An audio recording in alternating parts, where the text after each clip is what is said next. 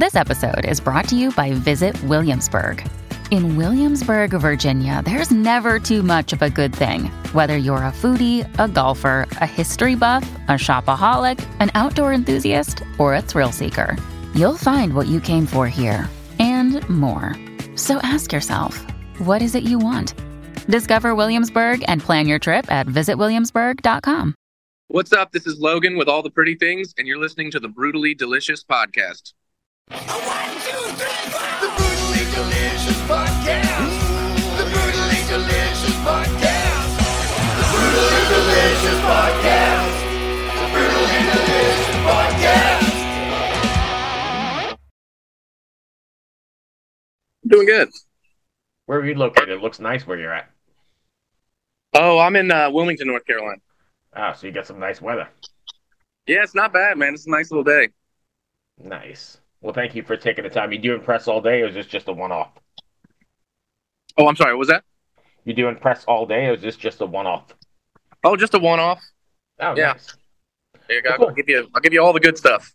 All the good stuff. Excellent. And you're not tired from talking? No, not at all. So we can just jump right in if you want. All the Pretty Things.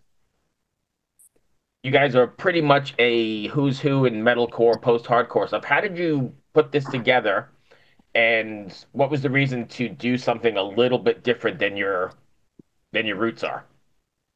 Yeah, man.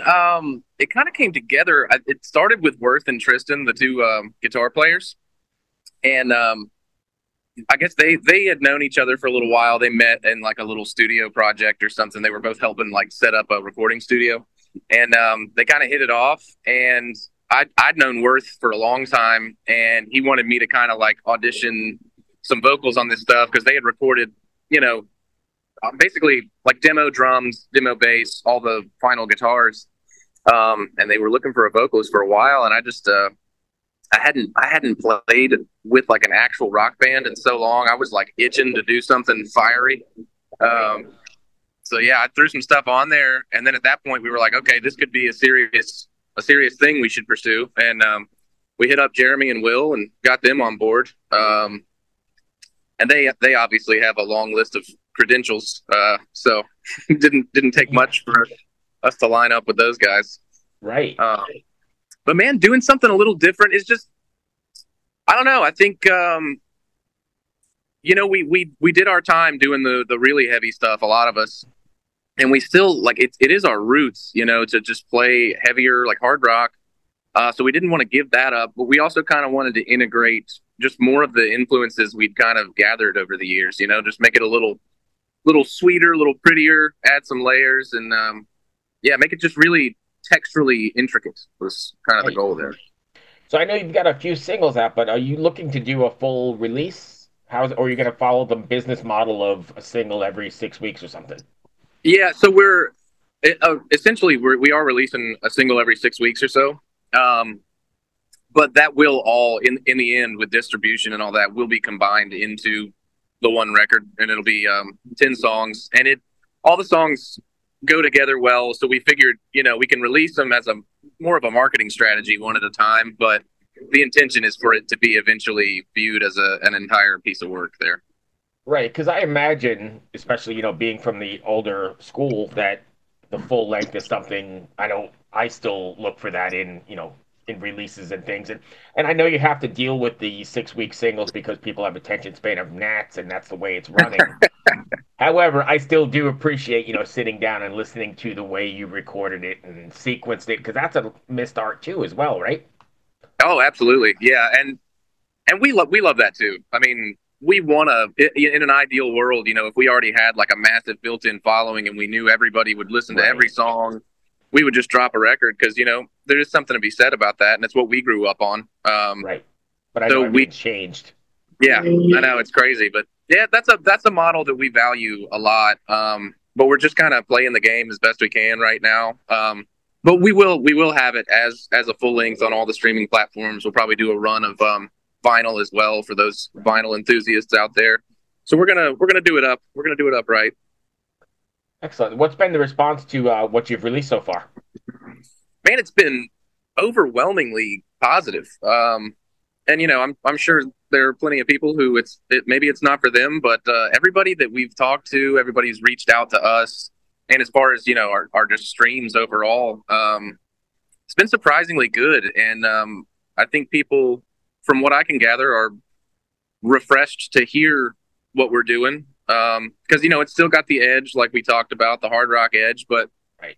there's kind of something different about it. But hopefully not in a bad way, I don't think. So No, and I imagine you have your metal purists or your hard rock purists that are not going to make the journey with you. But I think it's not a huge jump. I mean, the stuff is still very similar to, a melding of what you guys have done in the past, I think. yeah, for sure. Yeah, I'm glad you think that. That's good to hear. I don't think it's too far of a jump to say, hey, I'm going to listen to all the pretty things, and I used to be, He Is Legend fan or whatever. I think you can kind of make Right. that jump pretty easily, or at least I can. Yeah, well, man, I'm glad for listeners like you. Yeah, it's like we basically took all the other sounds and all the other bands and just tried to make it maybe a little more pop oriented, like radio friendly kind of thing. So it's not too much of a jump. So, I mean, I think this is definitely, and the heavier stuff is emotional. The heavier stuff is definitely emotional and stuff, but I think your new music, all the pretty things, is definitely more emotional. And with that being said, then, is there something you want your fans to take away from after listening to, I don't know, any of the 3 songs, Teenage Lines or any of the ones that, are out now? I wouldn't say there's like a specific takeaway.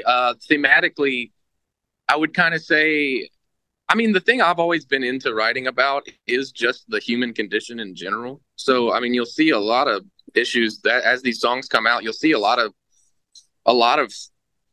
very normal issues that we all can relate to, be addressed. For me, it's a lot about like, finding your place in society and just like as an emotional creature in this crazy modern society that we live in. And that could have to do with mortality. It could have to do with politics. It could have to do with your direct interpersonal relationships with the people closest to you. And yeah, it is very emotional. I try and get it all out, man. I try and get all the damn demons out every song. So I mean, it's cathartic for you, I'm sure, but it's cathartic for the listener as well. I certainly hope so, and I appreciate you saying that. I mean, that is the goal for sure, is to really hit people on a deeper level, and yeah, try to deliver it vocally in such a way that you can kind of like, without, even if it weren't in an actual language, you'd still sort of get the idea of what Right. was being felt. That's interesting. You could do that. So just by tone and phrasing. Yeah, I think so. Hitting the right emotional cues at the right time, and then your cadence, your Right. the choice of syllable sounds at certain times, and I never thought about rhyming. that before. Yeah, that's Yeah. interesting. Well, cool. I'm glad to hear that. I've never thought about that before. That's pretty interesting. But along those same lines, then, do you feel any sort of responsibility to your fans, to bring a certain message of hope or persistence or perseverance or anything like that? Maybe not a specific message, but I do feel a responsibility to be honest and not try and just make a song so they'll buy it. More to make a song that has a message and isn't just catchy. I mean, we like making catchy sort of poppy hard rock songs, but the responsibility I feel is to kind of remain honest and true to myself, because I feel like I'm a pretty normal person. Right. So if I'm honest to me, then I'm hopefully honest to them as well. Fair enough. And I think you could probably see through that as well. I mean, I think music fans, especially rabid music fans, can see through fakeness, or whatever the word I'm looking for is, as opposed to, a much more organic honesty. Yeah. It's about like writing a song because you need to, not because, the industry trend tells you to write this type of thing or whatever. Right. Another day is here, and you're ready for it. What to wear? Check. Breakfast, lunch, and dinner? Check. Planning for what's next and how to save for it? That's where Bank of America can help. For your financial to-dos, Bank of America has experts ready to help get you closer to your goals. Get started at one of our local financial centers or 24/7 in our mobile banking app. Find a location near you at bankofamerica.com/talktous. What would you like the power to do? Mobile banking requires downloading the app and is only available for select devices. Message and data rates may apply. Bank of America N.A., member FDIC. So when you guys are writing then, I mean, you're coming from a harder, heavier kind of genre. Was it difficult to write these songs? Because I know when you're like writing for heavy stuff, right? You're writing like this is where a breakdown will come, and this is where I can get some jumping in or some crowd sing-alongs. But this probably is a little bit different. No, you're right. That's a good question. Honestly, a lot of this stuff seemed like it came out so naturally. It was at least from an instrumental standpoint, Worth and Tristan did a lot of that writing, and I wrote a lot of the original bass stuff. And some of the the synthier, ethereal sounds that are buried in there. But as far as instrumentally, I feel like we just woke up one week and we had all these songs, and they were well formatted without the vocals even having been there yet. For the most part, I think there's only one song on the record where the vocals came first. But it felt like instrumentally we just kind of had it all there one day, and it just kind of materialized because we were motivated to get it done, and we have the resources. Worth and I live in Red Room Recording Studio. That's in our house, and he runs the joint. So, and he's the producer. So we have access to all this stuff, and we don't have to pay millions of dollars to sit around and make a good product. You could tweak all day and all night. Oh yeah, and we did. As far as lyrically and vocally, it took a little longer just because I was really particular about things and wanted, like I said, to be sending the message the song sounded like it should send. But I wouldn't say it was difficult. Dude, honestly, I think all of us had been waiting to get these demons out for so long that this first record just happened. It was pretty great. That's pretty cool. So if everything's in your house, in your studio, were you 3 o'clock in the morning, hey, I've got a vocal idea, or we have definitely gone there. Yeah, we have I've me and Worth would be sitting at the house, and this didn't happen all the time, but there were a few times where we'd be sitting at the house having a couple beers or whatever, and it'd be 1 o'clock in the morning, and I would just have to push him up off the couch, be like, dude, I thought of a thing, let's give it a shot, and he'd be like, no. And then, but we'd eventually get there, and before you know it, it's 3, 4 in the morning, and you've just been screaming into a microphone for the past few hours. Yeah, and I imagine that the letting it go, with a deadline or whatever, probably the only way you could let it go, because you could be tweaking all day long if it's in your basement or in your house and you're not paying for it, right? That right. Guitar sound can always sound a little bit better, and that vocal can always sound a little bit different. Yeah, you're right. It's when are we done? You know, because we could just sit and do this forever. That's a good point. Yeah, I mean, I guess it's just deadlines and, getting it out, because otherwise you're not worried about a bill. Yeah, I think, and pretty early on we did set a deadline for ourselves, which, now that you mention it, I mean, Worth was the one, I think, who set the deadline, really, and he probably had already been aware of what you're saying right now. He's like, if we don't set this deadline, we're just going to go and go and go. And tweak, right? Oh, yeah. That's a good point. What's this look like out on the road? You guys taking us out? Yeah, we're in talks for doing a couple weeks this summer, and it's gonna be the 5 of us, and we'll probably have a tour manager, hopefully a cool one that can pop up on stage and do some stage dives and guest vocals and stuff like that. That'd be kind of a rad way to go. But yeah, dude, it's gonna be I think it's gonna be rowdy. I'm pretty pumped. We're talking with the with Jeremy about doing some shows with his other bands and that sort of thing. Oh, nice. So he might be pulling double, triple duty, which it's good for him. I don't know. I mean, how do you prepare to do triple duty on the road? That's got to be rough. He's a monster. He's an absolute machine person. So anyway, and then we were talking about the release. Do you have any kind of time frame for the release or timeline for the fall? Yeah. So I think, what are we on? I think we're putting out our 6th single later this month, So every 6 weeks from then, and then, I mean, it should be, I can't remember. It's like, I think by fall they'll all be out, and that'll be the record, on this current schedule that we're on. And then you just got to go back and sequence it, or is it going to be sequenced the way you're releasing? We'll resequence for sure. Because that's a whole art in itself, right? You could spend all day doing that. I love that. I love that part, man. It's really like a surprisingly fun part of the record making process. It's like we've got all this stuff we love, but how do we format it so that it's the best deliverable we can give to the listener?